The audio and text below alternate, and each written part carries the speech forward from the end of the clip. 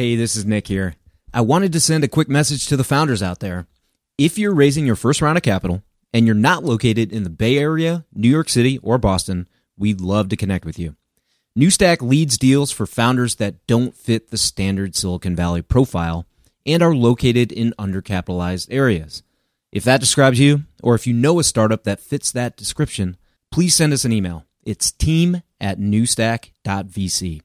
Now here's a word from our partners. This episode of TFR is brought to you by Pacific Western Bank. Pacific Western is the leading provider of venture debt and banking services to startups, growth stage companies, and their investors. Go to pacwest.com to learn more. Welcome to the podcast about investing in startups, where existing investors can learn how to get the best deal possible, and those that have never before invested in startups can learn the keys to success from the venture experts. Your host is Nick Moran, and this is The Full Ratchet. Welcome back for another edition of Investor Stories. On this special segment, the experts describe the most important lesson that they've learned and how that has changed the way they invest. This is the special segment called Lessons Learned.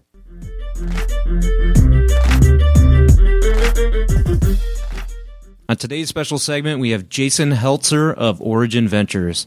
Jason, have you made an investment that didn't work out, which caused you to adapt or improve your approach? If so, what did you learn, and how has it changed how you invest?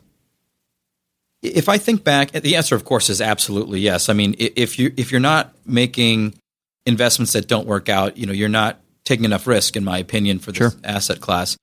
So I've had many lousy investments that didn't work out. As I think back on many investments, it usually does boil down to the people.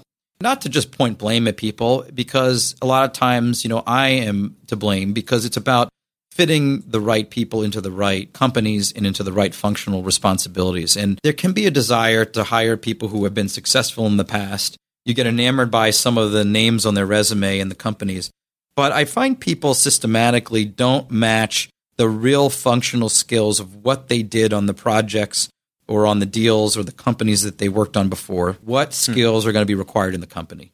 Because to me, that's the real crucial measure of success, of really matching things up. And then there are people who match functionally, but don't look at the relationship with investors as a partnership. They'll look at things more adversarially. And those are also ones where, whether we're on the board, we're helping make decisions, but we don't have all the information because it's being hidden or obscured.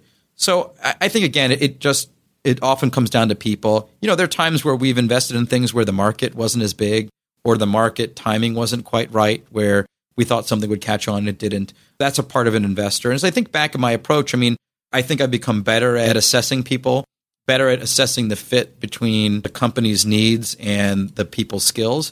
Earlier in my career, a marketing person is a marketing person. And I just, you just put those two together. But is this B2B? Is it B2C? Are we going after enterprise or small business? Is this software or is this something else? All those things really matter. You start thinking about someone to lead sales. It's a very wide variety of a matrix of different types of people that you might put in to a company depending on the company's strategy and product. So, I think that to me has been the biggest lesson learned.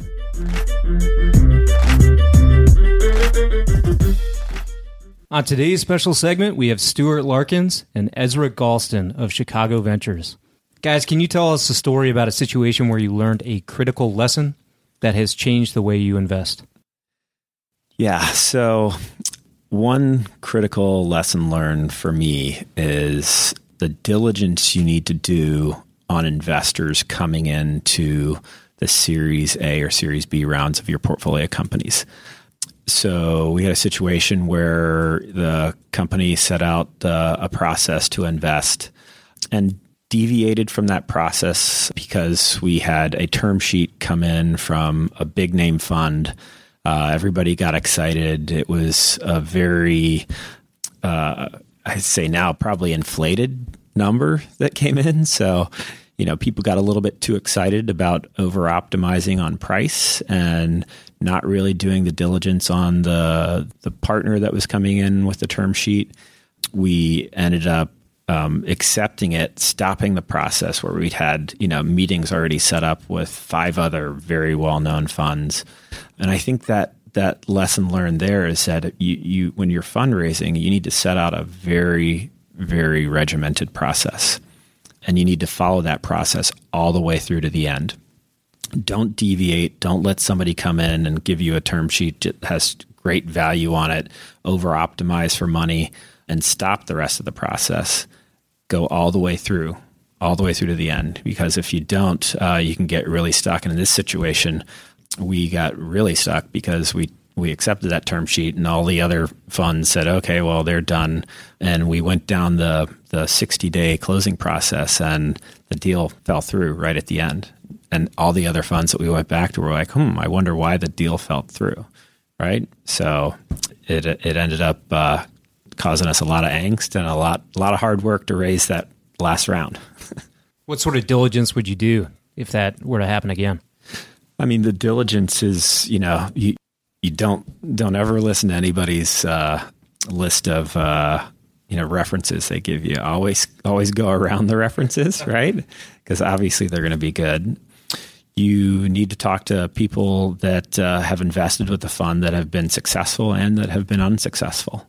So there's a lot more diligence you need to do on not just the fund itself, but the partner that you're investing with. Because it is like getting married, right? You're going in for a long-term commitment, and things can get hairy and ugly in boardrooms. So that's the type of diligence I would do. But I would also encourage you to really look at successful fundraising processes, do your homework on how to manage them, how to build the process, and really complete it to the end. Don't let yourself get sidetracked by some big fund coming in with really high valuations, and because you want to take the right terms from the right partner, not over optimize on price. I can't think of a case in our history where a company that optimized on price. I mean, it may work out, but they were super happy about that decision. Yep.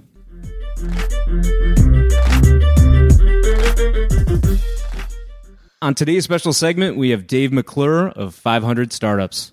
Dave, can you tell us a story about a situation where you learned a critical lesson that has changed the way that you invest? Well, without naming the company specifically, I would say, there was at least a few where we were very bullish on how things developed over the first, few rounds of funding. One that we put a lot of money into, relatively speaking, for us. We probably wrote 4 or 5 checks and invested over $1 million, when, usually for us, a couple $100,000 is a bigger bet. I think there's a lot of things that still take time to prove out. And, you may still have growth of the management team or growth of the business to worry about.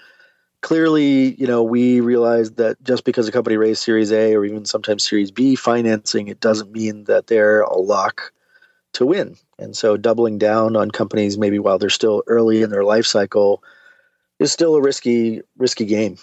I think initially we thought that companies that make it through the first 2 years or so, get to a Series A, maybe get some product market fit figured out, maybe $1 million in revenue more, we're kind of out of the woods, and, there's less risk in the system. But I've learned there's still quite a bit of risk, even for companies that have gotten to those levels.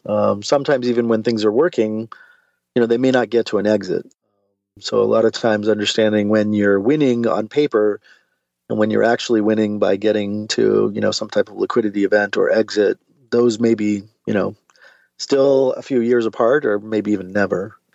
So it's probably just a very simple old story of don't count your chickens before they've hatched. But when you see stuff looks like it's marked up on paper, or when you get companies that are making it past the first few rounds of financing, it still doesn't mean you've won. And so maintaining a diversified portfolio and maintaining a certain amount of caution and patience before you start assuming everything's in the win column. That's probably not unique to venture, but it's certainly a lesson I've learned the hard way. With such a long time horizon, this must be difficult, but do you look at sort of startups like a funnel with the percentage that progress through? Yeah, absolutely. I think, when you think about, how long it takes for companies to get to an exit, Twilio, one of our portfolio companies, is actually our first IPO. It's been 6 years since we invested out of 500 Startups Fund 1. And actually, I invested in the company when I was still at Founders Fund back in 2008. So whether it's 6 years or 8 years to get to an IPO, that's a very, very long time. And so, we look at a lot of our investments with, probably realistic chances of getting to an exit not being much more than 20 to 30%, getting to a big exit, something that's like 10x or more, probably less than 10%. And so we really feel like understanding, okay, it's going to take 100 companies and 5 years or more to really get to big wins. That just, takes a little time to adjust and figure out, how you make decisions. Sometimes you don't really get a good feedback loop on your decisions until 2, 3, 4 years later. That will wrap up this installment of Investor Stories. Head over to thefullratchet.net to leave a comment, sign up for the newsletter, or find resources discussed on any of the episodes. Until next time, remember to over-prepare, choose carefully, and invest confidently. Thanks for listening.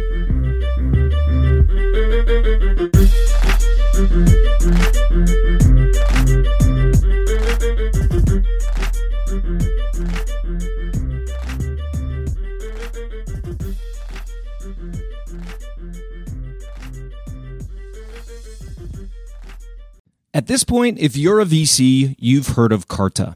You've probably even accepted securities from a portfolio company on the platform. It feels like every new company is using Carta, and there's already 16,000 VC-backed companies on the platform. They also offer tools and services for VCs like fund administration. Carta has an army of fund accountants delivering high-quality service and dedicated teams of engineers, constantly improving the functionality of their user-friendly investor platform with in-app quarterly reporting, real-time fund metrics, LP portals, and more. It's also easy to switch from an existing fund administrator or to augment your in-house team with their service. Learn more about their services at carta.com/investors. And this episode of TFR is brought to you by Pacific Western Bank. Pacific Western specializes in providing financial services to startups, growth stage companies, and their investors, helping to navigate financial obstacles by providing access to funds and expertise. Pacific Western's customized products and team of venture banking specialists provides a banking experience designed specifically with startups and VCs in mind. If you run a tech company or if you invest in tech companies, it's strongly advisable that you build a relationship with the folks at Pacific Western. Go to pacwest.com to learn more.